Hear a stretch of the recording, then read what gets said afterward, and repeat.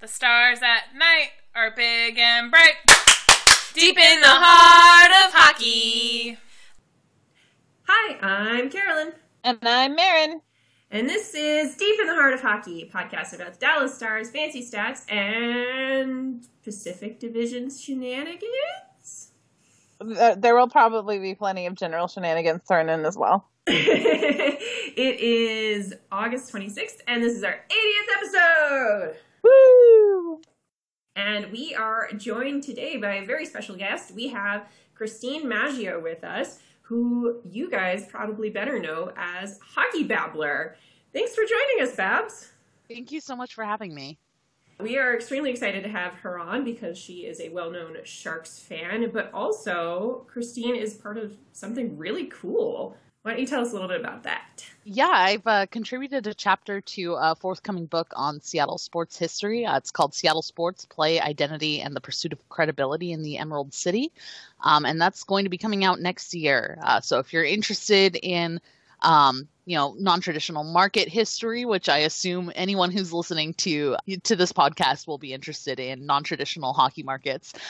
You'd probably be interested in the history of Seattle hockey and the potential future for Seattle hockey as well.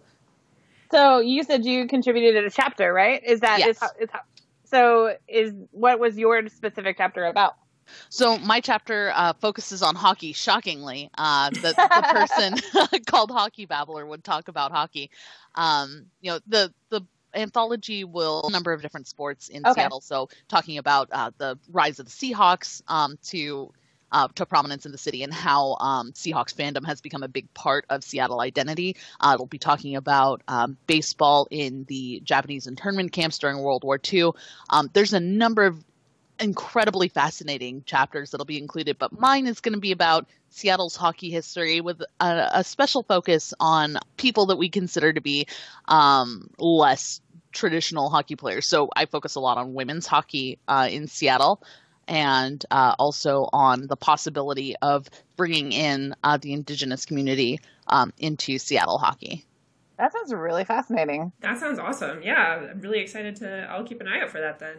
With so much talking about Seattle hockey, what is your preferred Seattle NHL name?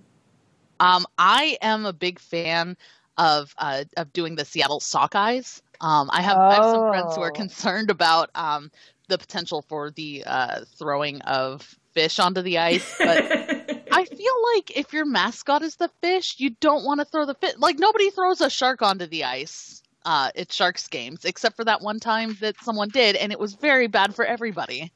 Nobody throws stars on the ice for the Stars, so I feel like, yeah. They'll probably be fine. It's not like they're the Florida Rats, so, Yeah, I'm very pro Sockeyes just because of the punny potential. So no, yeah, that's perfect. And what would your preferred jersey color be? I would go, because our city is very much with the navy blue and the kind of neon green. A lot of the teams go with that color scheme. I would want to stick with that, generally speaking. I know that there's some concern that would cleave a little too close to Vancouver's territory.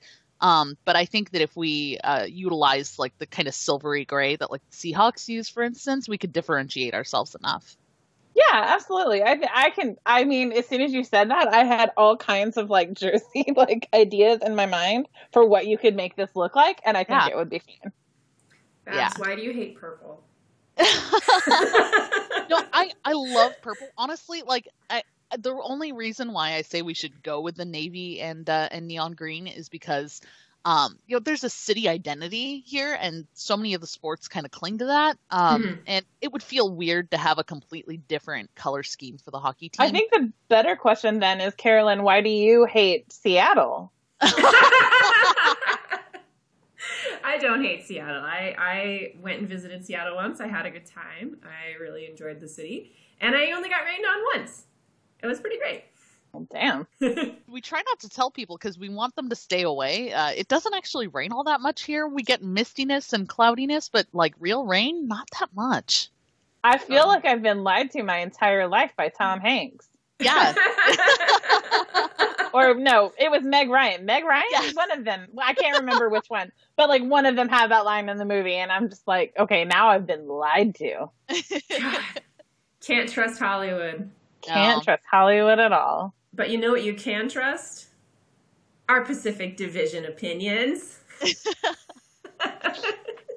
Because they're opinions. Facts. They are facts about the Pacific Division. So much like we did last week, we are going to go through all of the Pacific Division teams. We have ranked them very officially by how they ended last year. That just makes it easy. Yeah, we just wanted life to be easy. So to kick things off, we have the Arizona Coyotes. Now, normally a lot of other Pacific Division folks don't know much about the Coyotes or don't talk much about the Coyotes. I'm blessed with a absolutely wonderful friend who is the biggest Coyotes fan in the universe. And I'm so sorry. So I have gotten a huge earful about how dirty the Coyotes done Shane Doan, and the fact that they are retiring his number does nothing to make up for it, and how, they're basically, it's just absolute chaos and everything is burning down in Arizona. So that's fun. Wow. That does sound a lot of fun. Actually, yeah, I mean, that's entertaining. Yeah. So, you know about how bad it was when they didn't re-sign Shane Doan, right? Right. Yeah. I can guess. Well, okay. Oh God. Oh, this is such a great story. So Chika took him to his favorite restaurant in town that he takes his family to every week, and sat him down and told him, yeah, we're not gonna re-sign you. We don't want Wow. thus ruining this place where he's got all of these wonderful memories and what a dick. right? Yeah, absolutely. That's a conversation for an In-N-Out. Yeah, exactly. Or just your damn office. Ruin the office, not this favored restaurant. What are you doing? Yeah. No, it was super duper duper bad. And yeah, so they're retiring his number, but it's too little too late, and the Doan curse has come down on Arizona and probably will not be lifting anytime soon. Yeah, no, I can't imagine. So the Coyotes have had made some pretty big moves pretty much every offseason, and this one was really no different. They got Galchenyuk for Max Domi. And we talked about that quite a bit when it actually happened. I thought the trade was a win for Arizona. How are you feeling about that, knowing that you have, all this insider scoop? So there's, of course, there's mixed feelings about, about Domi in general. Not just because of his, off ice issues. Mm-hmm. But because he's a very strong player and he's got the potential to be really good, but the problem is that that keyword there, potential. Mm-hmm. And oh God, I don't understand why the Canadiens made this trade. It just seems like such a silly move to trade, someone who is still in need of development and maturation for someone who is doing pretty okay in Galchenyuk. Mm-hmm. I think the analytics community has actually liked this trade less than I do. Mm. And, not to bring up the wars or anything like that, but one of my biggest issues with war, and frankly hockey, this has nothing to do with the actual stat or how the stat's created or anything like that. It's that I think everybody in the hockey world tends to overrate the value of defense. And war does this also, and coaches and front offices do this implicitly. Or explicitly, even hell, and talk about that shit all the time. And Galchenyuk has gotten a lot of shit for being bad defensively, whether it's coming from the Canadiens or coming from analysts. And I'm just kind of sitting over here okay, but how do you win games? Yeah, you don't win just by making the other team not score, because then you end up with a 0-0 game that goes into overtime every single time. Which, don't get me wrong, might be fun to watch, I guess, but it would be boring. Yeah. Yes. Exactly. Yeah. Exactly. So, I don't know. I think if the worst thing you can say about a player is that he's bad defensively, even though he's good offensively, I would take that trade. You know what I mean? Yeah, absolutely. Yeah. What else? Did Arizona do anything else this season? Drafted a bunch of people I've never heard of. They did. They got pretty ridiculed for their draft. Yeah, their draft was god awful. They're bringing back the Kachina jersey. That's which, good. It looks rad. It's a little bit fraught, but I love it. And yeah, no, that's basically it. They had that one great trade. They had a really bad draft, and they're bringing back the third jersey. Aren't all teams supposed to be getting a third jersey this summer? I think so. Wasn't that a thing? I thought that was, yeah. Now that you mention it, that's ringing a bell deep in the old noggin. A lot of teams have already unveiled theirs, but I don't know if every team's getting a third jersey. If the Stars are doing it, they have not unveiled. Yeah, they definitely haven't. But like the Devils just unveiled theirs, and they're doing the Christmas colors again. Oh God, I love that jersey. It's so ugly. I love it. I love it. It's beautiful in its ugliness. Absolutely, it is. I'm guessing that they haven't like announced for the Sharks because they're like, hey, we have this black jersey we use. There we go. Ta-da. Which is a little boring, but eh. I know. I felt that way about the Ducks when they unveiled their third. I was like, how dare you bring back that logo and put it on a black background? Right? Oh, how dare you? It's an insult. It's a deep insult to put it on a black background. Like, if you're not putting it on, like, eggplant and jade, then get out. Get out. We'll talk about the Ducks later. I didn't mean to skip ahead, but to be honest, eggplant and jade sounds like a super hipster small plates Asian fusion restaurant. Oh my God, it would be.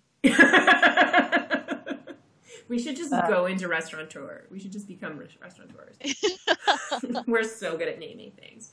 So, how are we feeling about the Canucks? Well, I'll tell you what.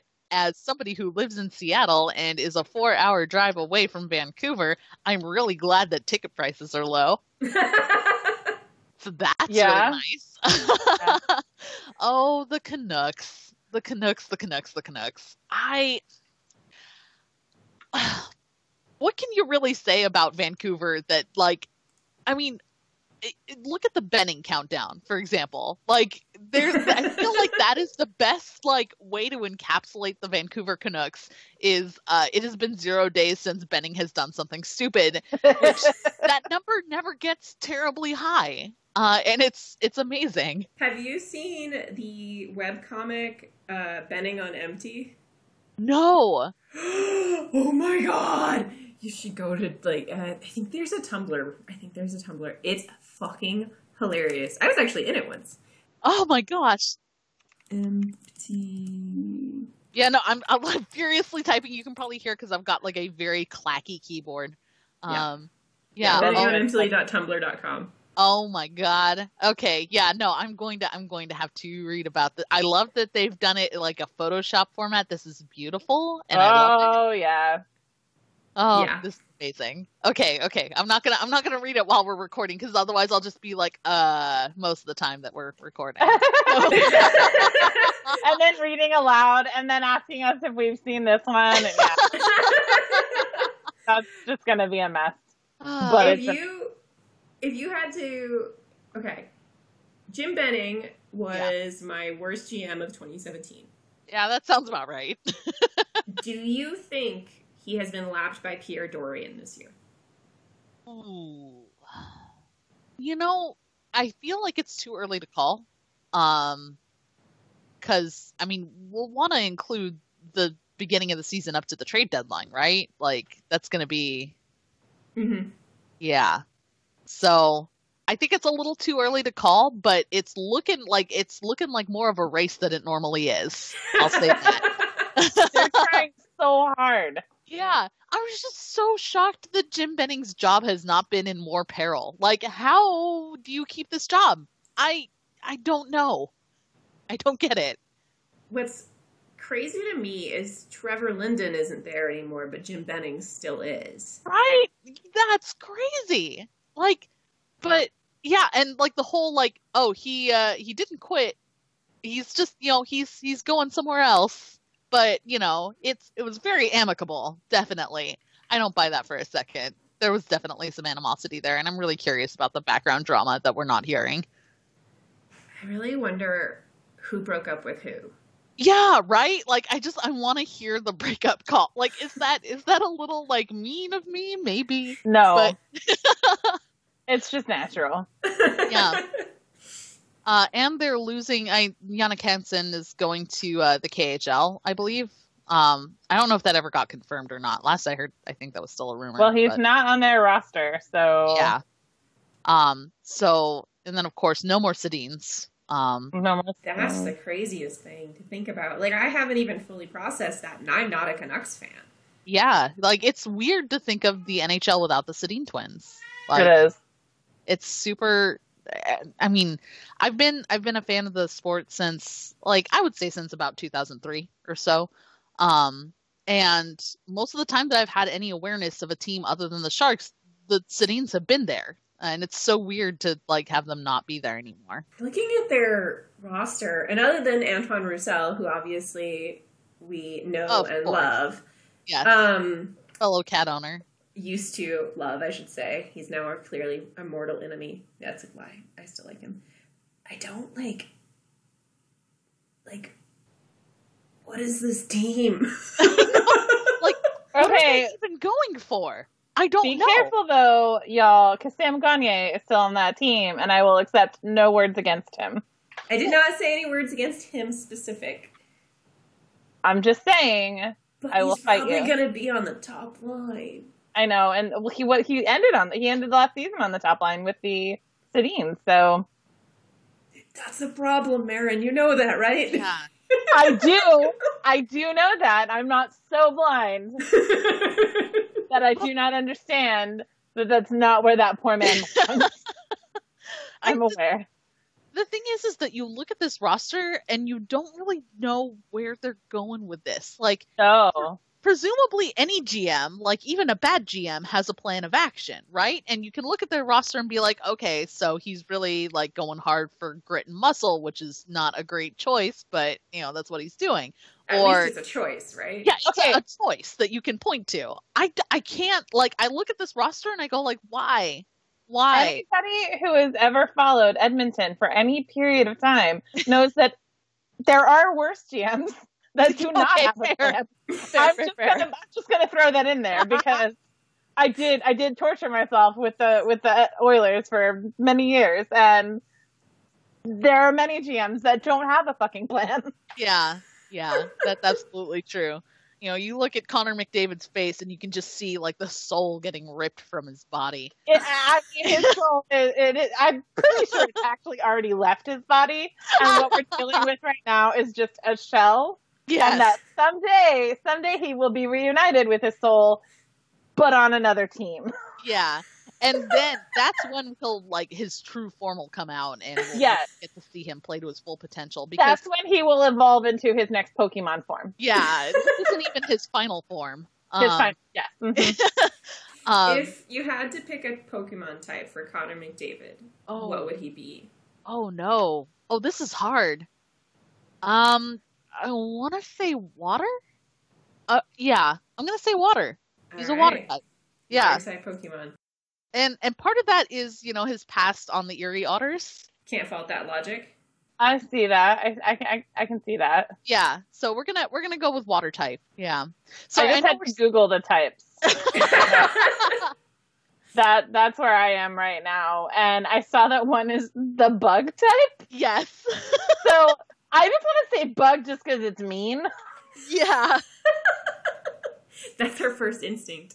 That is my first instinct. Corey Perry is a bug type. Oh my god.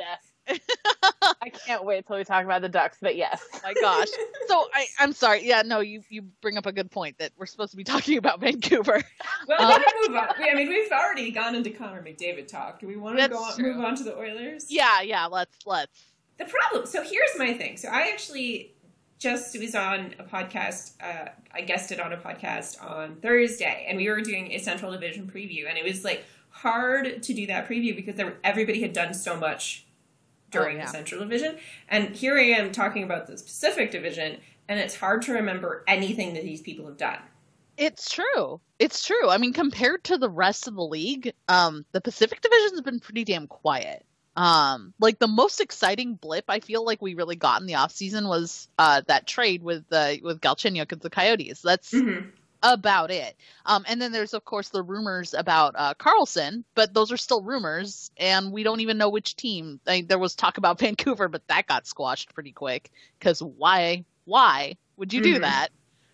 So yeah, no, I don't know. I mean, so I'm looking at the Oilers roster now. Darnell Nurse is still not signed?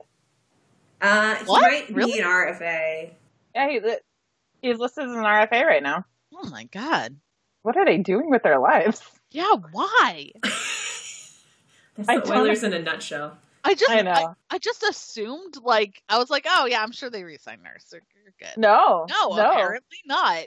No, How they haven't. dare you assume anything when it comes to the Edmonton Oilers? That's not smart. I mean, how did seriously. he not get signed? Did he go through arbitration? I don't know. I'm about to Google what the hell is going on with Darnell Nurse. Yeah. No, he can't go through arbitration, so they're just in a deadlock. He's not arbitration eligible yet. That sounds what it's like. So what's going to happen if the season starts and he's still not signed?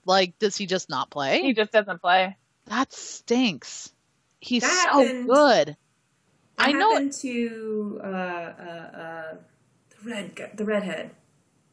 Oh. Cody Eakin. Thank you. the redhead. I knew name other redheads, okay? Mark Stahl. That didn't happen to Mark Stahl, though. Well, I'm just saying, he's a redhead. I'm done. Well, there would be two redheads that could have happened to, and it only happened to one. Also, all of the Flyers. Redhead. Yes. Okay. Why do they keep getting redheads when their color is orange? It's awful. Awful. What are you doing? Listen, if the NHL actually cared about aesthetics, they would have a goddamn purple jersey.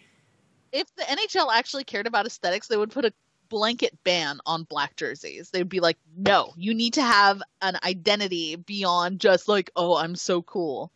And I say this as the proud owner of a San Jose Sharks black jersey. Knock it off of the black jerseys already. Seriously. No more. I own 0 black jersey. No, I'm lying. So the NHL store for a little while was doing these blackout jerseys. So I have an Oilers jersey that is black, but it was never actually an official one. The only reason I bought it was that it was only $21 and it was my first jersey. Also, it's kind of hilarious with the Oilers because you look like you've just had oil dumped on you. So that's precisely. Yes, right? Yeah. It's really great. And it has orange piping on it, so it also kind of looks like I'm trying to celebrate Halloween. And my particular jersey just so happens to be signed by Taylor Hall. Perfect. Wow. There you go. Go. Yeah. No, the Oilers are just so you want to talk about dumb trades. Let's the Oilers are the kings of dumb trades. Oh my god. Well, Chiarelli in general, if you would just want to talk about all of the superstars that man has traded away for peanuts, yeah, I mean, I don't even understand. Yeah. How do you look at the assets that you have, the potential that you have, and go you know what would be great is if instead of having all of this future growth, we had Milan Lucic. Yeah. That's a good idea. I mean, somebody needs to protect Connor McDavid, right? Because he's doing a great job of that. Zach Cassian's not enough, so noted goon and breaker of Sam Gagner's jaw, Zach Cassian. Didn't remember anybody basically on the Oilers, so I've been looking at their roster this whole time. And I'll give them this one. After Talbot was snubbed in the 16-17 season for a Vezina nom, and he played something like 80 games if you factor in the playoffs too, which is ridiculous, because especially considering they only went to the second round. He notably crashed this year, had not a particularly great year in save percentage or any of the important goalie metrics. Yeah. So I had expected them to make a big move this year and get a goaltender to help. And they have Al Montoya on their roster, but I guess he ended the year in the minors. Yeah. So he's still listed as in the minors. And the other guy they signed, I had never heard of before, named Mikko Koskinen. You can tell he's Finnish. He hasn't played in the NHL since 2013-14. Yeah. Nope, that's Liga, but also named the Blues. No, it's 2011. 2011. He played 4 games in 2010, 2011 with the New York Islanders. Those were actually his only NHL games. Yeah. Wow. Yeah, I don't understand I mean, what are they doing goaltending-wise? Like, why? There are so many teams who are goalie-rich right now. Like, I mean, look at the Flyers. The Flyers have a bajillion goalies. Make a trade with them. They're not even in your freaking conference. But they would have to give up Oscar Kefbom to do that, so... They might have to trade Adam Larson, who they very conspicuously made an alternate captain. Yeah. After they traded him 1-for-1 for Taylor Hall. Oh my god, that was right. That's right? straight up trade. I still can't wrap my head around it. No. Who could? Who can wrap their head around that? Other than Pete Chiarelli. Yeah. Like the people he had to sell that trade to make it. God. Because I'm assuming he had to get the okay to make that trade from someone. Yeah, no, he's no longer allowed to just make trades on his own. He has to get a permission slip signed. Yeah. I mean, do you think he probably, forges somebody's signature?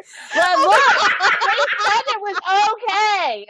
Yeah, my mom says it's okay for me to make this trade. My mom said, it's like the big loopy signature, Daryl Cates, but Cates is spelled with his S instead of his E. It's a backward K. Okay. I can't remember how to make a cursive K. This is right? Instead of a name, it's just a paw print. Oh my god, no, it's the paw print from the mascot. He got the mascot's print. Yes! He seemed to think this was a really good idea, y'all. Oh my god. Are we still talking about how terrifying Hunter is, by the way, as a mascot?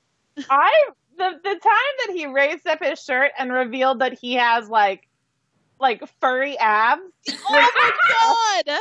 The worst day of my life. Yeah, because okay, I am not here to yuck anyone's yum, right? If you're into furries, that is rad for you. I'm really glad for it. But how can you combine the furry abs and that monstrosity of a face? You look into his eyes and he looks like he has consumed the souls of the entirety of the Edmonton Oilers. That's where their souls go. They go into Hunter. Oh. Well, we know where Connor McDavid's soul is stored. Does that mean if we kill Hunter, then the souls will be free? Yes, Hunter's the final Horcrux. In that case, I'm keeping Hunter alive forever. Does he have to give them up if they get traded away? Is that why Taylor Hall is suddenly happy again? Yeah, no, you Okay. have to hand over custody to the mascot of the team that they're going to. Okay. It's in the collective bargaining agreement for mascots. Okay.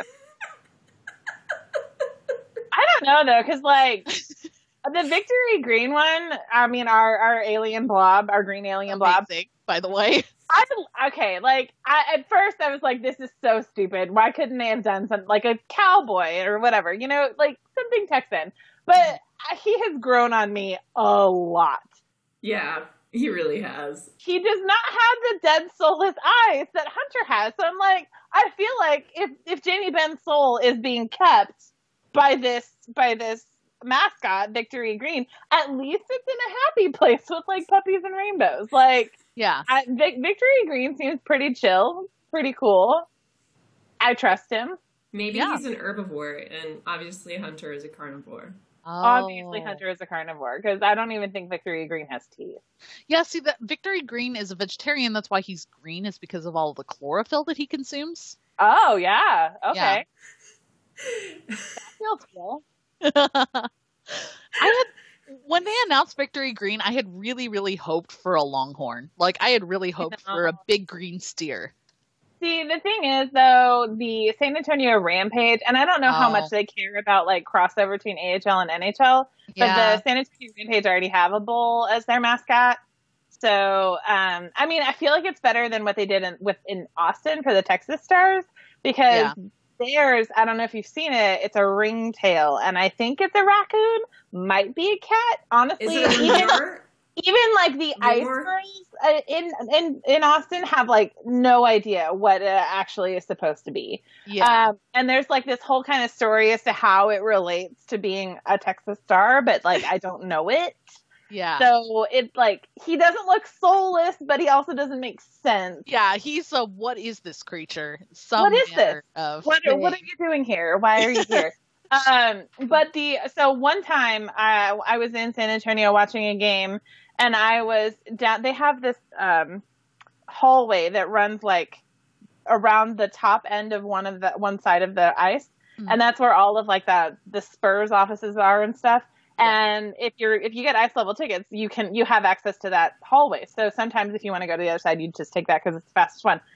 Long story short, it's a creepy ass hallway, and I was walking down it by myself and got to one end of it, and like the mascot, whose name I just cannot remember right now, but he was there, standing there at the elevator at the end of that hallway, just kind of staring at me the whole way down. And I was like, I want to turn around. I want to duck into the office. Like, I can't handle this. He's just staring at me. It is the creepiest, honest to God, like the creepiest thing that's ever happened to me. I'm imagining like The Shining, but instead of like creepy twins at the end of the hall, it's a mascot. It's a mascot. God, staring. Like, oh God, like I can still see his blank, soulless eyes now. And it's daylight, and I'm in my own home, and I'm like, oh, is he behind me? Yeah. No. Oh man. Okay, I'm gonna make us move on. Okay. So that was the Oilers. I hope everyone is where you are for this season. Okay. So Calgary. What comes next? If we want to talk about soulless mascots, can we talk about Calgary's old one? Oh, I don't even know. Do they have a mascot? I don't think they have one now, but they had one. And it was what did it used to be? That like dog thing or no? It was like this flame thing. Oh my God! No, the very briefly lived fire thing. But that wasn't technically Calgary. That was that was their minor league affiliate. The one that Scorch. Scorch, who like killed a fireman and like traumatized people. He lasted for 5 days. That sounds awful. Harvey the Hound was also kind of creepy. He has a tongue that just hangs out. Yeah. Harvey the Hound is terrifying. I think Harvey is still technically like technically in play for apparently he was the first mascot in the NHL. Oh. I mean he looks it. He looks like a terrifying like koala. Yeah. Yeah. Oh God, he I opened up like what is going on?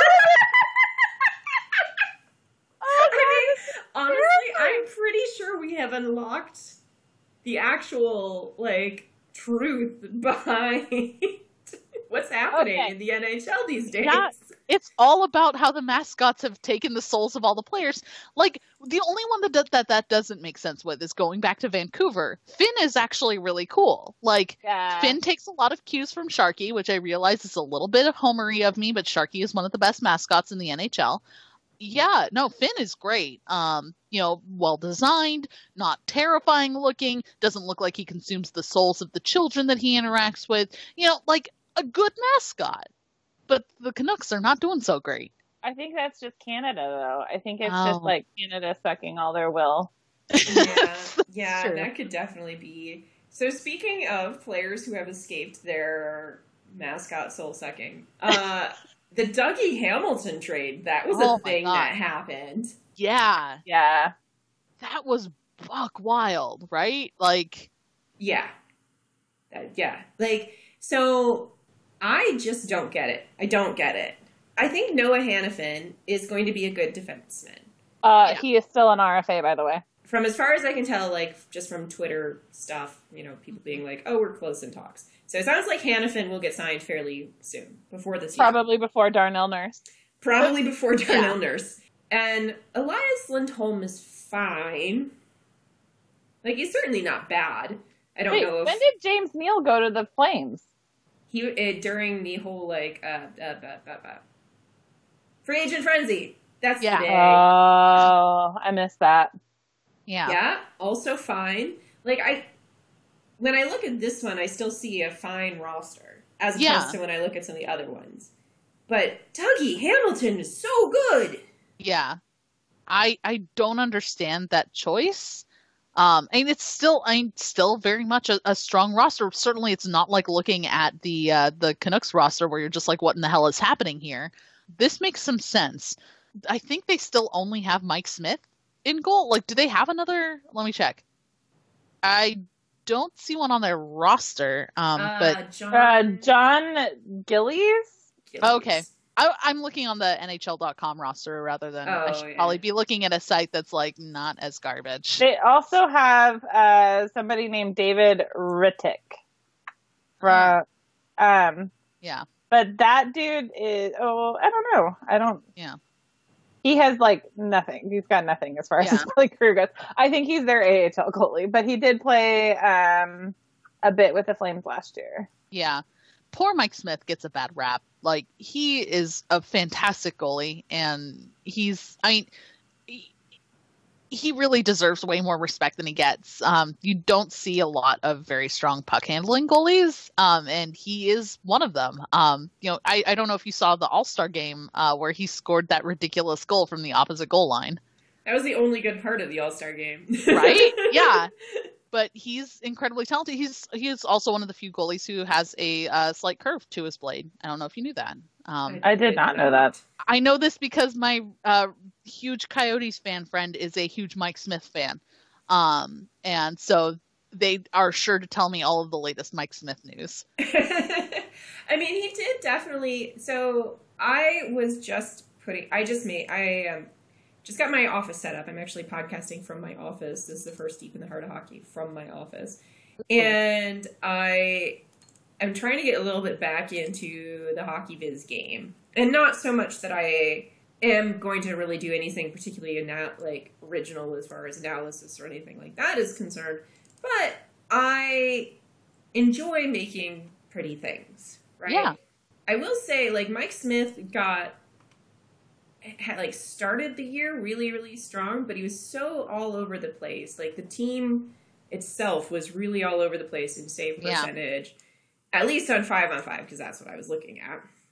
Like, it started strong, and then it dipped really bad, and then it got really, really good, and then it just, like, at the very end, like, end of the season was dismal. Mm. And it was one of those things where it's like, that's, I think, my issue with Mike Smith, is that he can be really, really strong, one of the stronger goalies in the league, but he can also be one of the weakest goalies in the league. He lives and dies by the defense in front of him, which, I mean, a lot of people take that to be the measure of a goalie, and I get it, right? Like, if you're a fantastic goalie, it doesn't matter who you have in front of you. Like, look at Carey Price. Henrik Lundqvist. Yeah. Oh, God bless him. He deserves better. He does deserve so much better. Yeah, like, I want to rescue every good goalie and, like, take them to a goalie reserve where they can live out their days getting the respect that they need. But you can't have a team that's all goalies, apparently. Like, that's not a thing. Okay, so speaking of goalies and your feelings about goalies, I want you to know that one of the very first stickers I ever bought from your store was my Patronus as a goalie. Yes. Yay. I got both the generic one and the one with the Dallas Stars logo on it, and it honestly, like, I actually put it on outside of one of my Yetis, and I just took it out in the wild with me today, and I know people read it and were kind of like, I don't get it, and that's because I'm in Texas. So, yeah, but yes, I also love goalies a lot, and I want to make them all happy. They deserve happiness, and They do. they have so much misery in their lives because they depend so much on others. And like, what sucks for them more than any is like they have such a solitary role on the ice that like, even though you and I, as like actual smart hockey watchers, can say, okay, that goal went in because look at all of the things that broke down in between, like Yeah. this and that, and like, but you know, not stupid, casual hockey fan or somebody who just wants to pin it on the goalie will watch that and be like, oh, that goalie sucks. And they get so much undeserved shit, and nobody really like. The only time they really get any notice is when they've done a really great job, maybe. Yeah. And a lot of those saves that people like recognize as like super flashy, like, wow, it's an amazing save, are because they were out of position and like it's not a good goalie play, but like it looks cool. Yeah, like those like saves of the year where he catches it behind his back. Like, why did he have to? It's like, not where he should have been. I think this is a great way to go right into, let's talk about the Los Angeles Kings. Do we have to? I mean, if we're going to talk about crazy goalie saves, you have to mention Jonathan Quick. Yeah, you have to mention Jonathan Quick and then throw him in the garbage. So much credit for shit he doesn't ever even do. Oh my god, he does not deserve it. No. I mean, okay, so I won't lie and say, like, I would be lying if I said I did not want a Jonathan Quick as on a team that I was, you know, GMing. He is a great goaltender. Is he the best goaltender in the league? Definitely not. Like, 100% not. But I would rather have him than say, oh god, why am I can't think of a good example at the moment. He's a good goaltender, but he's not a great goaltender. Right. He also has a tendency to go on goalie adventures a lot. Yeah. And this is a good thing when you're not a Kings fan, because I am not a Kings fan, and I really love watching the Kings be miserable. Yeah, I do too. That's so weird. Yeah, weird how that works, right? Like, you guys aren't even in the Pacific Division anymore, but you do want to see the Kings suffer, which I appreciate. Absolutely, yeah. For sure. Yeah. I want to see most of the Pacific Division suffer, to be quite honest with you. That's fair. That's fair. But not the Sharks. Not the Sharks. Like I said, I like the Sharks. Yeah. But like the Ducks can die in a flaming, fiery, like whatever. Okay, the Ducks can have oil poured on them, and then the Flames can set them on fire, and then they can all burn. Yeah. Sounds like you'd be a really good mascot, Babs. Oh god. I mean, okay, so talking a little more seriously about the Kings. Things really went off the rails for them after Slava Voinov turned out to be a fucking shit-heel garbage person who is the worst. And I'm glad for it. Like, I want the Kings to suffer. Yeah. Like, I have friends who are Kings fans, and I love them and respect them, even though they're very wrong. But some people don't like raisins. Like, I don't get it that they're life choices. I cannot believe that you are trying to start this shit again. Okay, raisins need to have context. I can't eat plain raisins, but raisins in a good, like, surrounding context are delicious. Take, for example, my favorite Thanksgiving recipe, which is candied yams with brandied raisins and pecans. I might actually eat raisins in that context. It's really good. Like, you soak the raisins in brandy for, like, a day beforehand. Okay, no, I feel like I could actually quite enjoy raisins in that context. Yeah, they're real boozy and good. All things that we like. And you can eat yams with maple syrup. It's real good stuff. I mean, grapes do make one of my favorite things, which is wine. Yeah. So adding alcohol to anything will probably get me to like it. We do have a question about the Kings. Oh, yes, please. Andrew, LA, haha, that's a pun unintentionally, asks, it seems like LA's plan is to get better by getting older. Aren't they a better team long-term by not signing Kowalczyk? Yeah, they are. But, well, you know, this goes back to what I was saying before about, like, wanting the Kings to suffer and wanting to watch them suffer. This is part of they're doing it to themselves. Like, they are getting older and not really investing in their future, because I think they still really believe that they are the cup winning team that they were previously, without any changes, except for, signing on more experience because they've lost some of their experienced players. Only experience by itself. I apologize if that siren in the background is. It's all right.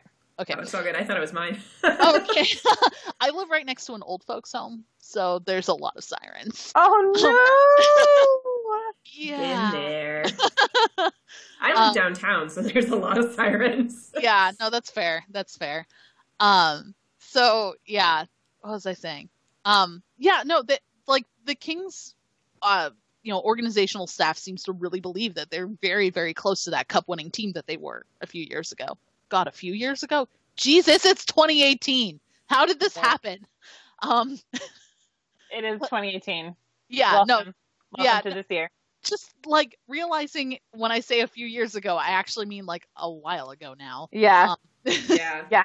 But I think the front office staff is still operating under the delusion that they're very, very close to that same team, that the passage of time means nothing to them. And I get that as someone who keeps aging day after day, year after year. The inexorable march of time goes on without me.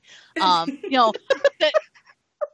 get it. I understand that delusion completely, but it is a delusion, and it's making them a weaker team for it. Do you think so? Kopitar I didn't know he had it in him. I will say it that way. Kopitar put up 92 points last year. Yeah, he did. Basically the only offense on that team. Yeah. I'm sorry, go ahead. Do you think that by signing Kovalchuk they've actually fixed that issue, or do you think it's probably going to be the same? I doubt there's any way he gets 92 points again this year. Yeah. Since it was a huge blip on his radar. The most he ever put up before that was 81. And that was in 2009-10. Here's the thing about Kopitar, is that, I have incredibly grudging respect for him. He is a fantastic player, and even though he does get a lot of respect from folks, I don't feel like he gets enough. He is an incredible player, and if he were on any other team, I feel like he would really get more recognition for that. Part of that is being in LA, which I'll be honest, LA isn't a hockey town. Even after the cup wins, they don't really care. I know that there are people in LA who will disagree with me on that. But I lived in Southern California for a very long time, and LA is not a huge hockey town. It's unfortunate, because especially when the Kings were doing well, they deserve that fan base, and they deserve to have people who will talk up Kopitar. They deserve to have more they've got some great journalists, some great people in the local papers who cover the team, but they deserve to have people shouting from the rooftops, Anze Kopitar is god level good. And he really deserves respect. And if he had a team around him that could give him the support that he needed, he could really, really, really shine. But that's not happening. And so I'm okay with watching the Kings suffer, though. So, but I'll take Anze Kopitar any day. He's amazing. Also, he has a very cute dog. He does. Dog. Yeah, it's a very good dog. You want to talk about some other very good dogs? Yes. Because it's time to talk about the Sharks. Yay! Oh my god, did you see that Marc-Edouard Vlasic got an Instagram? No. Okay, he's ME Vlasic44 on Instagram, so go follow him. He only has the one post last I saw, but it's of course him and his dogs having a picnic. See, this is the important information we give to your Pacific Division previews here. Yeah, for those who may not be aware, which I would be shocked, Marc-Edouard Vlasic loves dogs more than anything else in the world, and he loves his dogs. He and his wife do a lot of great work with the Silicon Valley Humane Society. They regularly donate and volunteer. They have their 3 rescues who are absolutely adorable, and he refers to them as his girls, his daughters, and it's so cute. Vlasic loves dogs more than I love goalies, which is saying a lot. That's super adorable. Yeah. So we do have a Sharks question. Sure. Ken Dizzle88 asks, Babs and Joes, Do they stay together? It's been on my mind all off season. Well, that depends on if Joe Thornton stays healthy or not. Yeah, like his knee is the biggest question mark to me. And I love Joe Thornton. Like, do not get me twisted here. Like, I love him 100%, and I will be heartbroken when he retires. Like, it will wreck me emotionally. Like, I'm getting choked up just thinking about it. Oh, but like, it's getting pretty close, isn't it? Like, his knee is pretty badly fucked. Like, and Joe Thornton and Joe Pavelski play beautiful hockey together. And I love seeing them on a line together. But it really is going to come down to how is Thornton's knee doing? Because I would not be shocked to see him get bumped down to the second line if he's still struggling to recover. And, even if he is healthy, I just don't know. I don't know how much time we have left with him, so let's savor every moment we have. I love him. Do you think, so again, full disclosure, I'm looking at Cat Friendly here while I look at all of this. Do you think Joe Pavelski is going to get extended this year, or do you think he might go UFA? Oh God, I'm so scared. Like, okay, so Doug Wilson is our GM, and I don't trust him. I don't like him.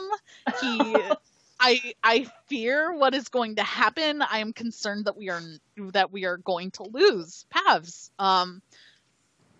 And that's scary to me. Now there's a lot to be said. I think Pavelski has a lot of God, this is going to sound really kind of crappy. I don't like it. But he's got a lot of gratitude towards the Sharks for drafting him and believing in him. And don't get it twisted. Like, the only reason why Pavs is where he is now is hard work. Like, it is 100% hard work. For those who don't know, he was drafted in the 7th round. Like, wow. Yeah, it was looking like he wasn't going to get drafted at all. But he is an elite player who almost got passed by. And the Sharks believed in him from the get-go and supported him through his hard work. And he worked his way up to being the captain and dominant player that he is today. So I think, if I were guessing, I don't have insight to his personal psychology, but I would guess that there's a lot of gratitude on Pavelski's part for the Sharks believing in him for all this time. That being said, it's really hard to say no to money. Money is great. Yeah. And I don't know. I'm hoping that now that the Sharks have lost out on the Tavares party, I don't know what we're going to call it, the bonanza, the sweepstakes, the party. Since they lost out on Tavares, they've got a lot of wiggle room, and I'm hoping that they use that wiggle room to re-sign Pavs. But the fact that they haven't done it yet does make me extremely concerned. So I clicked on Joe Pavelski's Wikipedia page because that's just what I was doing. He has 3 siblings. Do you know what their names are? No. Jerry, Sherry, and Scott.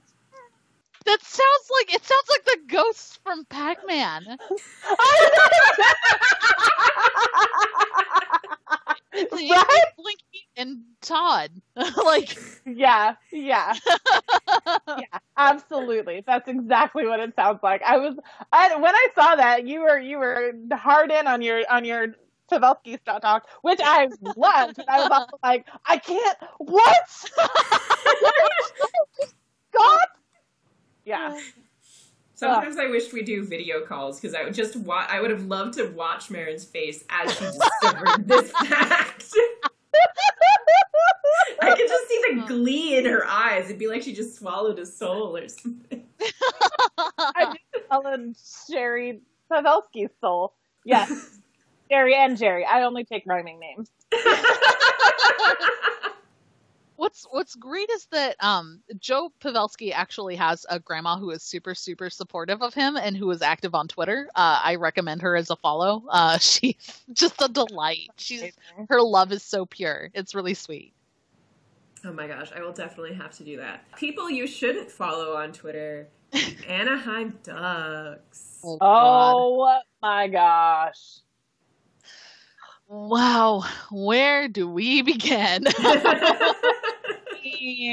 I mean, let's start with their third jersey and all of the terrible decisions they've made there. That's so upsetting to me. You came so close. You have the right logo, wrong colors. It's upsetting to me just like as an idea. Like, what are you doing? What is wrong with you? Yeah.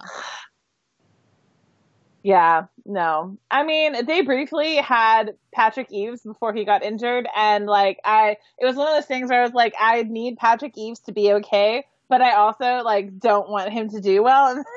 Yeah. And then he got injured, and now I can just go back to hating everything they stand for and everyone on their team. Mm-hmm. Yeah.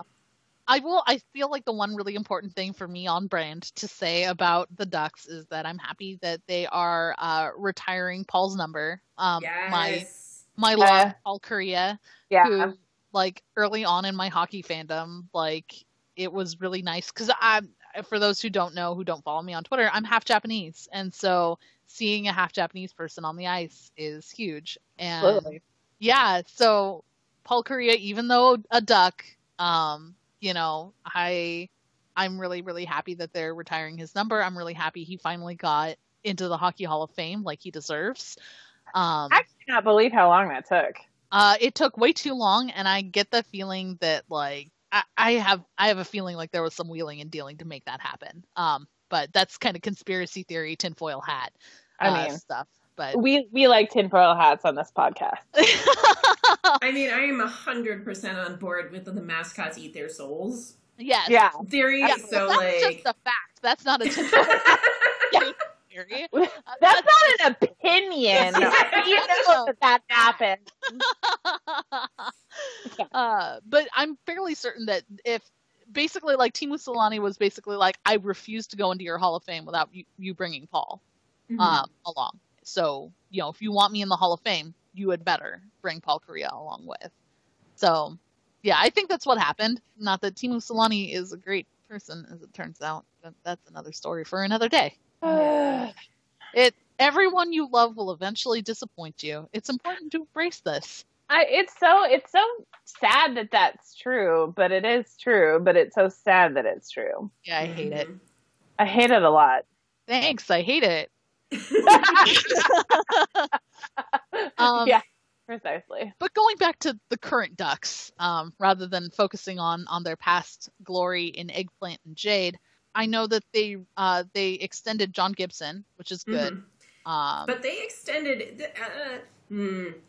So I mean, he's young, so like 6.4 million is not like the worst AAV in the world. Years? Yeah.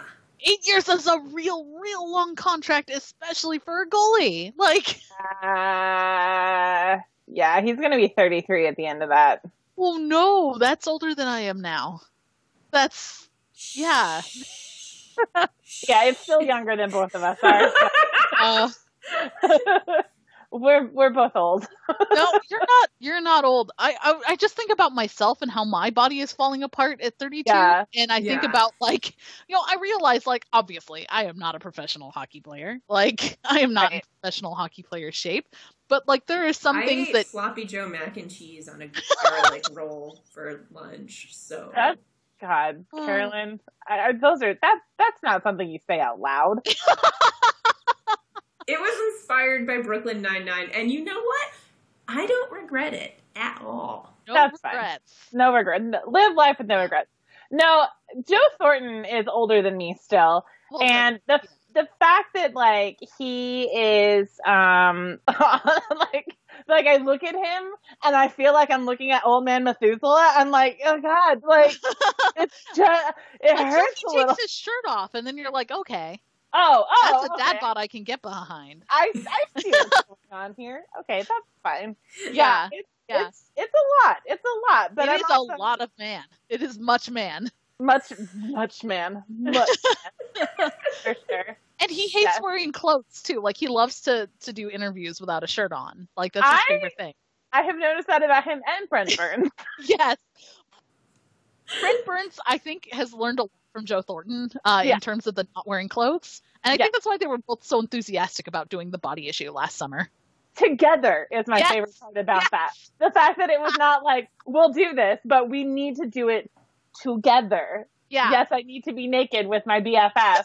Well, think about how much time hockey players spend naked in each other's presence. So much already. time. Like, they don't even notice it so much that I don't know if you remember, but I think it was Tyler Sagan that posted that video after the Team Canada won, so whatever it was they won. And in the background, Claude Giroux is just butt-ass naked. And he did notice so much that, like, he posted it on social media. Like, oh, I forgot about that. Yeah. I don't know why I never did, but it stuck in my head for a long time. You can forget, like, Claude Giroux being very naked. Very, very naked in the very background. Very ginger and very naked. Yeah. Very ginger and very naked. Oh my god, that was so funny. Title of a sex tape.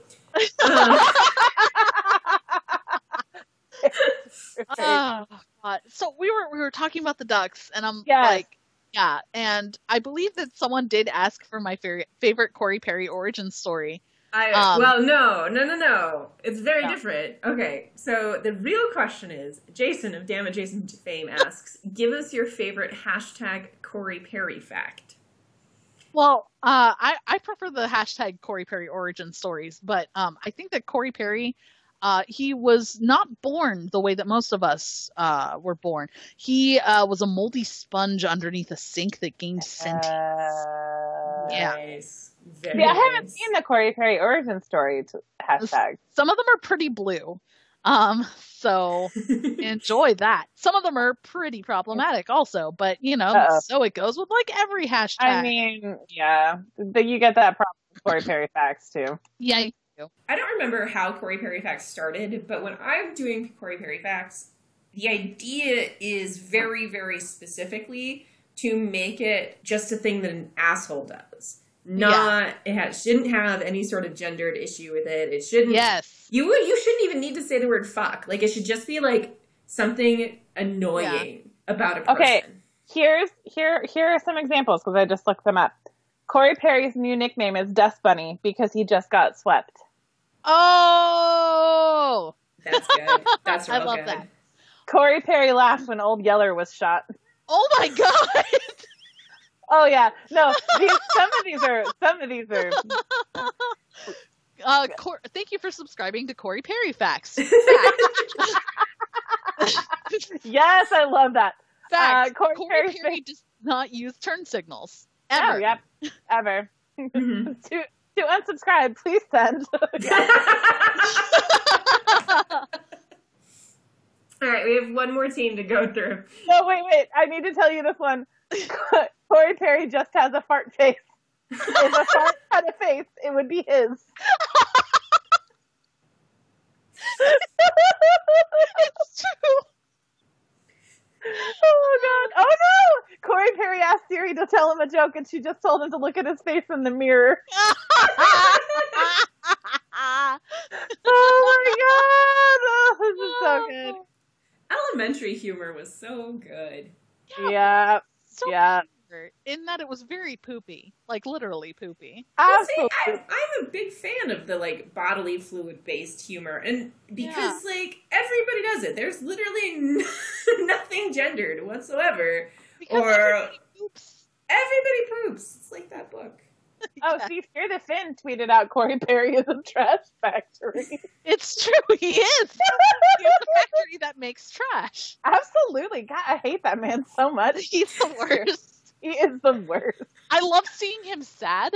Like, yes. After they got swept, it was just like, oh, that's delicious. Yeah. So, it's what they'll play in our wedding videos. It's just like happiest moment of Carolyn's life. Corey, very sad face. I remember how dirty I felt in the 2012 Olympics when Jamie Benn was on the team, and Corey Perry also was on the team. And the most success Jamie Benn had in that tournament is when he was playing on a line with Corey Perry and Ryan Getzlaf. And I hated myself. But I was like, but I need them to do well because I need Jamie Benn to do well. Because I was the American rooting for the Canadians. So, yeah. Honestly, when it comes to men's Olympic hockey, I find it much easier to root for Canada than for the United States. Well, this was before yeah. Yeah, but I mean, before we knew anyway. But yeah, no, there were so many more people on the Canadian team that I liked than on the American team, and I was just like, I'll root for the American women. I don't give a shit about the men. Yeah, the men can fuck right off. Yep. Okay. We need to finish up the Pacific Division. We're so close. Okay. Here's the last one. Where are we? What's going on? Oh, all God. right. I'm going to go ahead and lead it off with a question. Tommy G asks, will Vegas take a big step back next year? I think big step back is an overstatement. I think we are going to see a step back because so going back a fair bit, like not only did Vegas have the like most kind expansion draft rules ever, but they also didn't have to compete with anyone for the expansion draft. Like they were just drafting themselves. They didn't have any other expansion teams to share picks with. So of course they had a monster team. And then you get some amazing coaching from Gerard Gallant, who he himself was also abandoned by the Panthers. The Panthers done him so dirty. Didn't they leave him on the side of a road? Literally left him. Like they didn't call a cab for him. Well, okay, not to carry water for anybody here, but Gallant himself said they offered to call him a cab and he declined. Yes, okay. That's true. But the image of it with him and his bags just out the back of it's an iconic image. And so he really took that and was basically you guys were, you're the misfits, you were left exposed by your teams. Let's show them how good we can be. Now, that's only going to work 1 year. Mm-hmm. So that tack isn't going to work as well this year. So we are going to see a motivational step back. But the fact remains, they're still, on paper, a fantastic team. You look at that team and you're like, okay, yeah, they're going to be good. Are they going to be as good? Probably not. And I think another part of that is that opposing teams aren't going to... they're not going to make the wrong assumption that they'll be an easy win. Because I think you did have, especially early in last season, a lot of underestimating by their opponents, and so you're not going to see that this year at all. So you will see a step back. Will it be a big step back? Don't really think so. I think they're still a really strong team. I just don't think they're quite as strong. And it's more for those intangibles. I realize I should be relying more on stats and numbers here, but it's more because of some things that you can't really quantify that we're going to see that step back. Well, so I don't think that you can't quantify it. I think motivation plays out on the ice. And I think actually, I think we did see it, and you can see it in the stats. If I look at Vegas's chart, and I was doing XG, which is... people in the podcast have heard me talk about it before. It's expected goals. So a bunch of different things go into this metric, like shot location, shot type, etc. Vegas was pretty average for about 2/3 of the way through the season in expected goals. Average in expected goals 4. So really relying on shooting percentage to actually get those in the net. Yeah. And actually quite a bit above average in expected goals against. So really good defensively. Again, about 2/3 of the season, though. And then they really just kind of dropped off a little bit. But that's when they stopped winning as much. They were still winning because they had some really good goaltending from Fleury and some really good shooting still going on.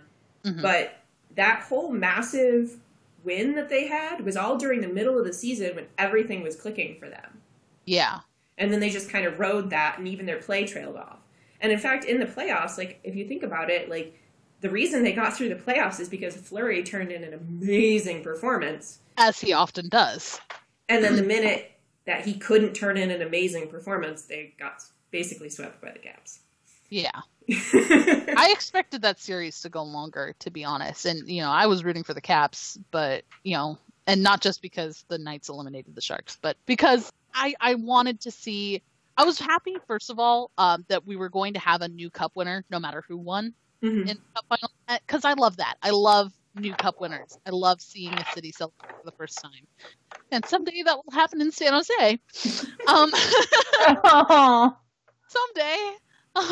But for now, I will live vicariously through the joy of the Sharks East, the Washington Capitals. That's fine. That's cute. I understand. When Tampa wins, eventually, that'll also be how I feel. Stars East. Yes, they are the Stars East. That is true. So, one last quick question. How do you think the Pacific will rank out this season? I think that I think we're going to see probably fairly similar to last season, although I expect to see the Knights not finish first. So I'm kind of like, so the top three are still going to be the top three. I just don't think they're going to be in the same order, if that makes sense. Do you think Vancouver can beat Arizona for title of bottom feeder? Yes. Oh, Arizona will see some great gains moving up from the bottom of the Pacific to second to last. Gotta have a goal. Big step. It's a big step. Bless them. Bless them indeed.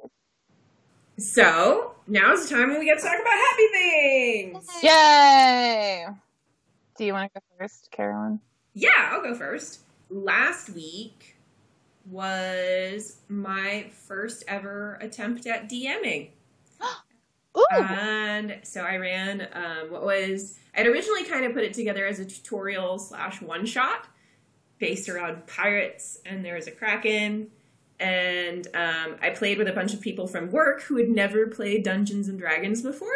Aww. And they were so into it. It was like the best group of players you could ever potentially ask for. And it just went really, really well. And now I'm putting together our session number 2, which we're going to play this Friday. And I have a lot of work to do on that.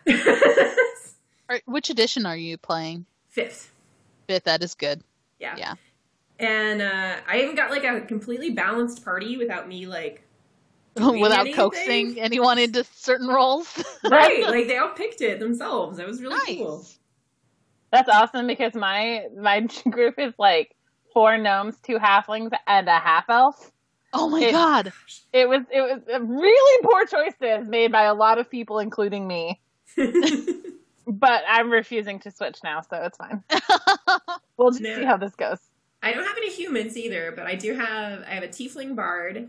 I have a half-orc barbarian. I have a half-elf druid, a halfling rogue, and a dragonborn cleric.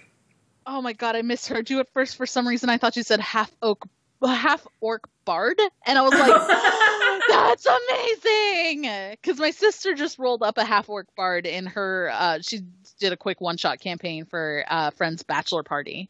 Oh, that sounds fun. Yeah, That does sound fun. Yeah. It was Clump, the half-orc bard. That's amazing. We had in my last campaign, we had a drow bard. That we called Jimi Hendrix. It was great. And like in the very last day of the campaign, he like beat the big bad, but using vicious mockery. Of course he did. It was amazing. I laughed so hard. I was like, of course you win all of it with vicious mockery. So it was great. Yes. That's beautiful. Christine, do you have a happy thing to share? Well, I mean, oh gosh. I'm working on a project that I can't discuss super in depth, unfortunately, because I signed some papers saying that I wouldn't. But I've been able to make some really cool things for it. You know, getting to kind of flex my creative muscles a little bit. So not just with some painting and drawing that I think people might know me for a little bit more. But I also got to use some of the knot work that I haven't used since I was a Sea Scout in high school. Oh, Wait, cool. What's a Sea Scout? Oh my gosh, so this is one of my favorite stories. I have been both a Boy Scout and a Girl Scout. I was in the Girl Scouts up through middle school. And then when I was in high school, I joined a Sea Explorers ship. So the Boy Scouts have a number of explorer programs, and some of them are co-ed. and one of them is the Sea Explorers program. And that basically, like, you do sailing and ship related stuff, and it's mostly organized around ships. So I was on the Sea Scout ship Morningstar, and we were an all-girl crew, and it was really, really rad. So I can do a breeches buoy and a scuttlebutt, and I can tie all kinds of knots, and I can, I used to be able to sail fairly decently, but I haven't, been on a sailing ship in a while. And I can row pretty decently. So, yeah. That's awesome. I was amazing. Also an Explorer Scout, but I was a medical Explorer Scout. But that's rad. Like, yeah. No, it was cool. I started it because my dad wanted to be able to take me on campouts. And the Boy Scouts, like, some of them are fine with it, and some of them are like, no, she can't join our group. Yeah. Yeah. It was fun, though. Well, the Boy Scouts are a weird organization. I mean, they're getting better, but... I know. There. I was just a Girl Scout, but I was really into horses when I was little, and so I could ride, and I was in Boston when I was in, Watertown, Boston.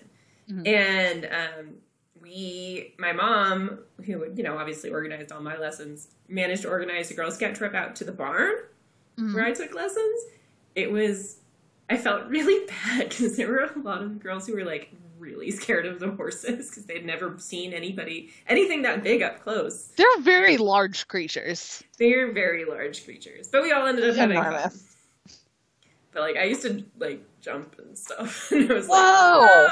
Not like real jumping, but, like, as a kid, like, I was always good enough to, like, start jumping and then never got to actually continue, like, getting good at. Well, you don't want to pull, like, a Baby O'Hara, thing.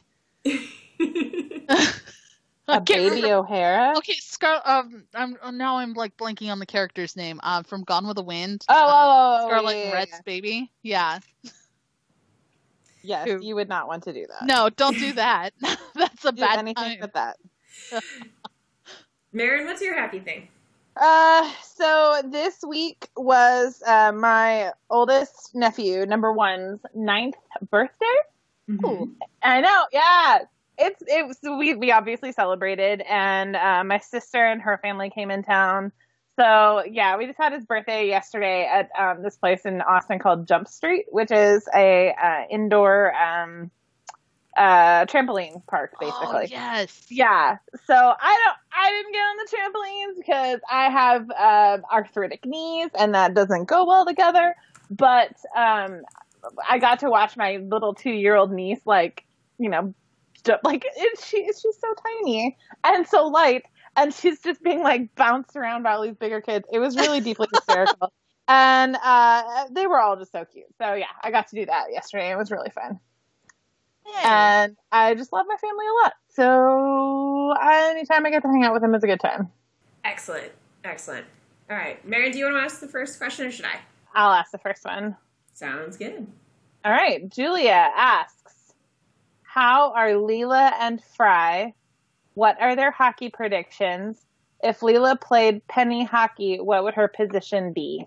Okay, so for those who don't know, Leela and Fry are my cats. They're brother and sister, and Leela had oral surgery this week. So she's a little cranky because her pain meds have worn off, but she's still doing pretty well.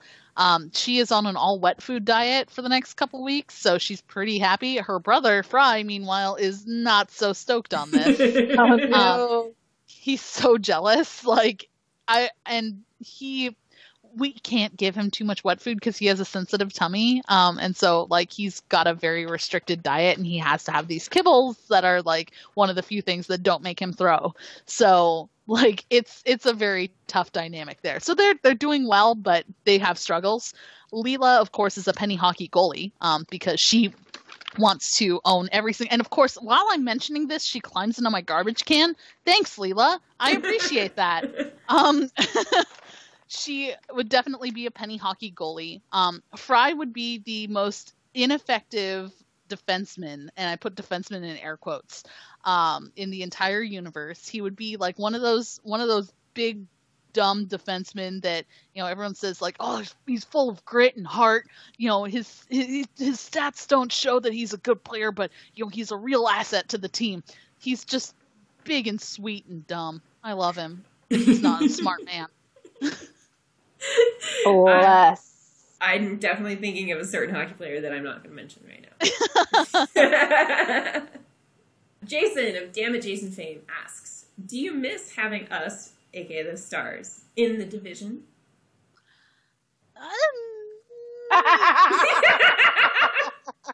Okay. You can be honest. All right. So, yes, because points are nice. It made more sense for you guys to be in Central. Like, it always did. Mm-hmm. On one hand, like, yes, I do miss it. But on the other hand, no, you guys are in a better place right now. The Central Division. It certainly makes travel easier. Yeah. And watching games better. Yes. Yeah. Yeah. When they happen at reasonable times and not 9 o'clock at night. But, man, I would like points from the Pacific Division, too. Dude, if we could play the Oilers 5 times a year? 4 times, I think, actually. Whatever, however many times it is. Yeah. Yeah, that'd be great. Yeah, I would love that. Andrew L.A. asks, OEL reads the OED. What are his favorite words to find? I think that his favorite words would be, ones that have, like, weird diacritic markings. So, like, he'd look at the pronunciation guide and be like, that's not how that's spelled at all. Like, this sounds completely differently from how it's spelled. So I'm struggling to think of a great example, but I think that that's how OEL would approach the OED. I agree. I like it. I like that he's apparently very pedantic. Because that strikes near and dear to my heart. Marin has a new favorite defenseman now. I sure do. Jen, friend of the podcast, Jen asks, number 1, what would be a cool outdoor site for a Pacific Division game?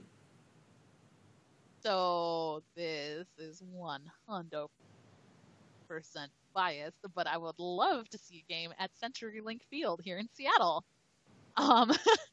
But I think what would actually be like a very, very, very cool, although probably not as big as the NHL wants for their outdoor games, AT&T Park in San Francisco is gorgeous. Like, I don't know if you've ever seen like what the view from the stands there is like, but you look out over the bay and it's absolutely beautiful. I think that would make some gorgeous hockey, you know? Mm-hmm. I'm looking it up right now. I've never actually been to San Francisco. What? No, yeah, I know. Go someday. I want to, absolutely. Yeah.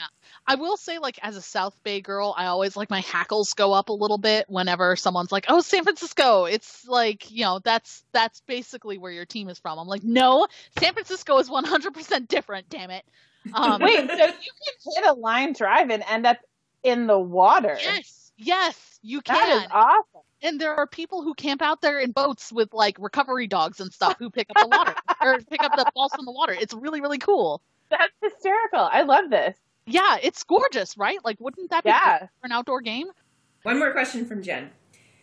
Do you think we'll get a real tournament of champions with women's hockey? Interested to see how the Rivs -SDHL game goes. Yeah.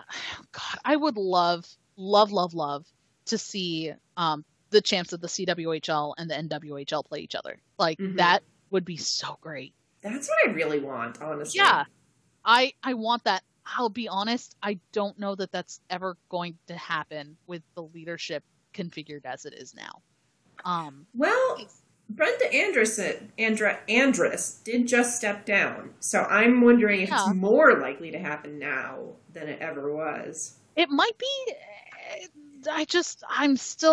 I would play kind of a wait and see game because the CWHL has been pretty vehemently anti NWHL. And maybe that tone will change with the change in leadership in the CWHL. Maybe it won't. That kind of remains to be seen. As you know, as it stands today, I would guess that we're not going to see that.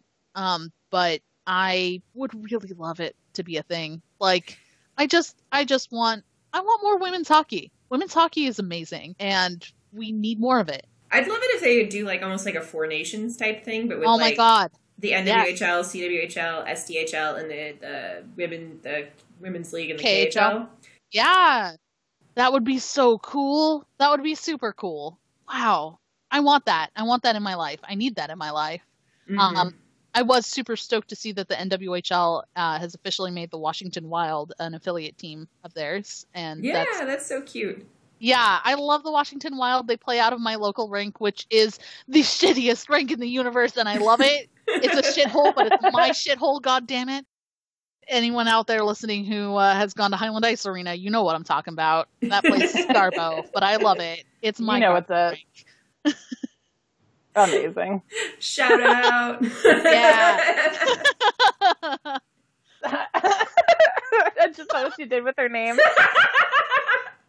Okay, friend of the podcast, Land of Shanties, asks, please cast a rom-com using only stars players. And a follow-up, do you have any good book, movie, and or TV recs? Oh my goodness. Okay, let me start with the easy one for me, because I'm more familiar with books and TV than I am with the Dallas Stars roster. I'll be honest. No, that's fine. I'm currently reading a really fantastic biography of Cleopatra. And it is absolutely fascinating. It is by, Stacy Schiff. Sorry, I had to Google it. It's called Cleopatra, A Life, and it's by Stacy Schiff, and it is absolutely fascinating. Basically, the entire first chapter is Stacy Schiff going like, okay, look, here's the deal when it comes to Cleopatra. Like, there are no primary resources. We have maybe, at best, one word that was either dictated or written by her. That's it. That's what we got. Wow. But it goes into, like, basically, like, with that first chapter basically being the disclaimer of, like, our best sources come from 50 to 100 years after her death. It launches then into like a really fascinating read about Cleopatra and sort of stripping away like the Hollywood glitz and glam and like the seductress sort of veneer that's been placed on Cleopatra, and really emphasizes more her cunning and her brilliance and her ability to juggle a bajillion and one things. And I'm fascinated by it. I love it. Highly recommend it. If you would all do nonfiction, highly recommend Cleopatra, A Life. Excellent. Carolyn, do you have any book or movie recommendations? I just saw Crazy Rich Asians, which was super fun.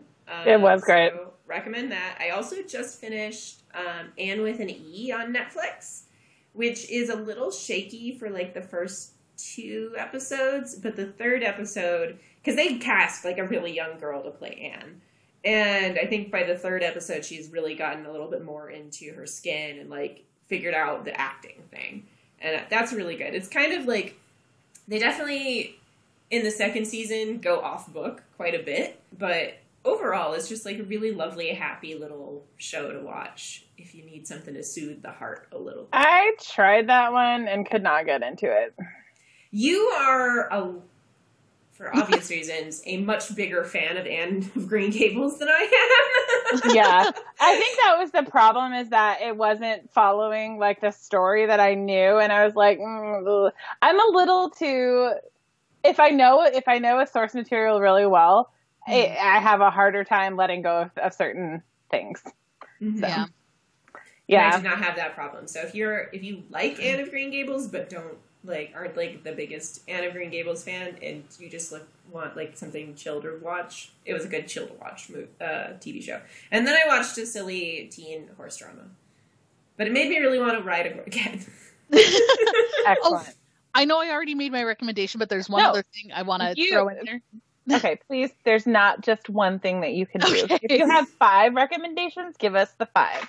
The TV recommendation I really want to make is, I know that everyone in the world has probably already seen Terrace House on Netflix. But I haven't. What is that? Oh my God. So it is a Japanese reality TV show. Imagine like MTV's The Real World, except everyone is very, very kind. Oh, I want this. Yes. It's on Netflix? It's on Netflix. It's called Terrace House. And there's Terrace House, Boys and Girls in the City, which is the first one. then Terrace House, Aloha State, and then currently running, so it's still updating, is Terrace House Opening New Doors. And so I say Terrace House Boys and Girls in the City is the first one. It's not the first one, but it's the first one that's on Netflix. Okay. Well, I obviously have to watch this because I like people being nice. Yeah. So it's I'm so over reality TV where they yell at each other.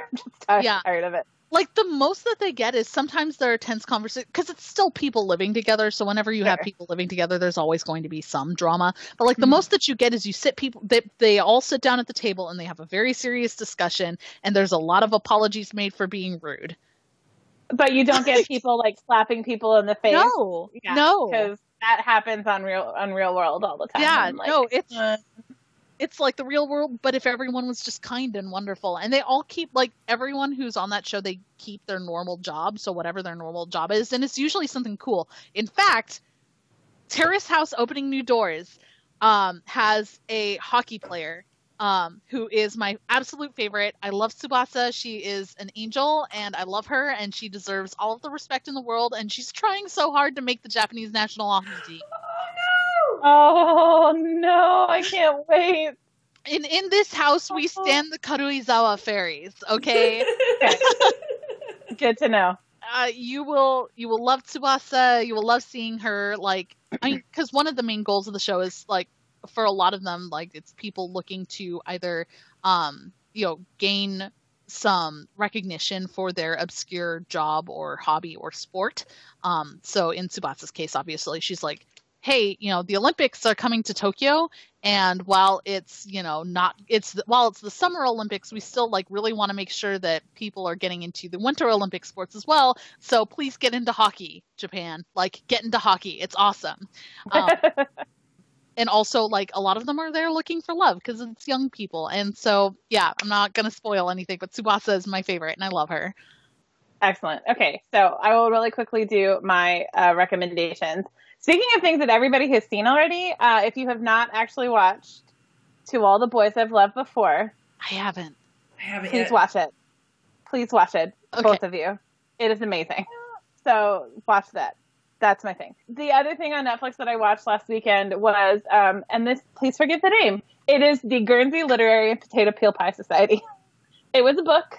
Wait, I'm sorry. Can you repeat that? I know, right? It's the Guernsey Literary and Potato Peel Pie Society. So, the island of Guernsey is a British island just off the coast of France. And during World War II, it was occupied by the Germans. And this movie that Netflix made is based on a book called the same name. And I just don't feel like repeating it yet again. But it's based on that book. And it's just this story about this group of people that during the German occupation had a book club because it was kind of an accident. They tell the story in the movie, and it's really, really adorable and hilarious. As about as hilarious as anything could be when it involves German occupation during World War II. And it's like, it's not all lighthearted. There's definitely some sad stuff that happens, but like, it's a really great, like, it's just a really lovely story, even though sad things happen, and I really, really enjoyed it a lot. And Lily James is in it, and I love Lily James. And as far as book recommendations go, I'm doing a thing this year where I am reading books that are written not by white men. Yeah. So I'm only reading books by people of color and white ladies. Because of this, I have discovered a lot of truly awesome fiction that I don't know if I would have stumbled across if I hadn't started Googling for recommendations, but Nnedi Okorafor is like one of my favorites that I've discovered this year. And her Binti trilogy was fucking amazing. So if y'all haven't read that, I highly recommend it. And I just finished reading, it's the first two books in what is planned to be a trilogy by somebody named Linnea Sucker. I don't know how to say her last name. But it's basically a mythological retelling of the unification of Norway. Oh. And it's super interesting. So those are my recommendations. Okay. Do we have to cast a rom-com using only Star Slayers? Oh, really quick. Really quick. We could go really quick. So Jamie Benn's the lead, right? Yeah, Jamie Benn's the lead, obviously. Yeah. Tyler Sagan is his drunk best friend who makes poor choices and serves gives as bad spoil advice for what Jamie Benn, as the romantic lead, should be. and then also ends up coming around at the end because that's what always happens. Yes, and maybe hooks up with the best friend of whatever. Yes. Mm-hmm. Let's see, Jason Spetz is the dad friend who gives good advice. Yes, because there always needs to be one of those. See, I was imagining like a 10-year plan style rom-com. Have you guys ever seen the 10-year plan? No. Okay, so it is the gay rom-com that we all deserve in our lives. It's in that case, let's do that. Yeah. So yeah, but basically the 10-year plan, but it's with Jamie Benn and Tyler Sagan. So please tell us the story of the 10-year plan. Okay, so the story is that these two college friends, one of whom like really wants to have a very serious, like long-term relationship, like is always looking for like the one, and then the other one who is like who does drunken hookups and like fucks around all the time and like just wants to party and not worry about responsibility. They make a pact that if neither of them are married in 10 years, they will marry each other. And so it's just about 10 years later from this pact, and neither of them is married. So it's about the party boy trying to get the boy who's into like long-term relationships into a serious relationship that looks like it's going to lead to marriage, so that he doesn't have to marry him. But in trying to get him in that relationship, he realizes that he's loved him all along. Oh, okay, this sounds amazing and I need to watch it. Yeah, it's on Netflix. Yeah. Yes. While she was telling us the story, I was already looking for it. That's perfect.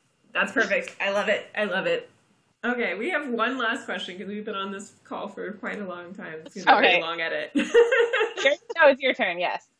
Jed asks, ask her to do a preview of just the players named Ryan in the division. I think that's Getzlaff. Good news. They put them here for you. Getzlaff, Kessler, Miller, Reeves, Carpenter, Strome, Nugent Hopkins, Lomberg. Let's say Derek and Joaquin for good measure. Okay, so Jed is the Coyotes and Mike Smith fan that I mentioned earlier. So thanks for that, Jed. Nice. Oh my God. I don't even know how to structure this. Do I like look at just their seasons or how their teams are going to do? Okay, we're going to make it quick and easy. Give me a dirty ranking from who's going to be closest to winning the Art Ross. Okay. Give me a dirty ranking. So the furthest is going to be Miller, because goalie. Not exactly Art Ross caliber material there. Usually, it could happen. I just don't think it's gonna happen. Okay, so Miller at the bottom, then Lomberg, then Carpenter, then Kessler. No, Kessler should be like right above Miller. So Miller, then Kessler. That might not necessarily be realistic. It's just what my heart tells me. Then Lomberg, then Carpenter, then Reeves, then Strome, then Nugent Hopkins. Did I get everyone? Derek Ryan and Joaquin Ryan. Shoot. And Ryan Lomberg, but I don't know who that is. Yeah, that's why Lomberg rated low, but not as low as Getzlaff and Kessler because I should have prepared for this one because I should have known that it was going to come up. It's good. That's good. And that's all we have for you today. Yay. This was a super fun podcast, but also a super long podcast. So if you're still here, thank you for sticking around. Thank you. And where can they find you, Babs? Where can they find you? You can find me on Twitter at HockeyBabbler, or you can find me, my website is at hockeybabbler.wordpress.com because I am too poor to buy my own domain. We know what that's like. We do, indeed. You can find me on Twitter at Classlicity. You can find me on Twitter at Marinish. And you can find our official Twitter at DeepHeartHockey. And if you have a longer question, comment, or a ranking of the Ryans, you can email us at deephearthockey@gmail.com. Please rank all of the Ryans. And you can find our official blog at deephearthockey.wordpress.com for similar reasons to Babbler.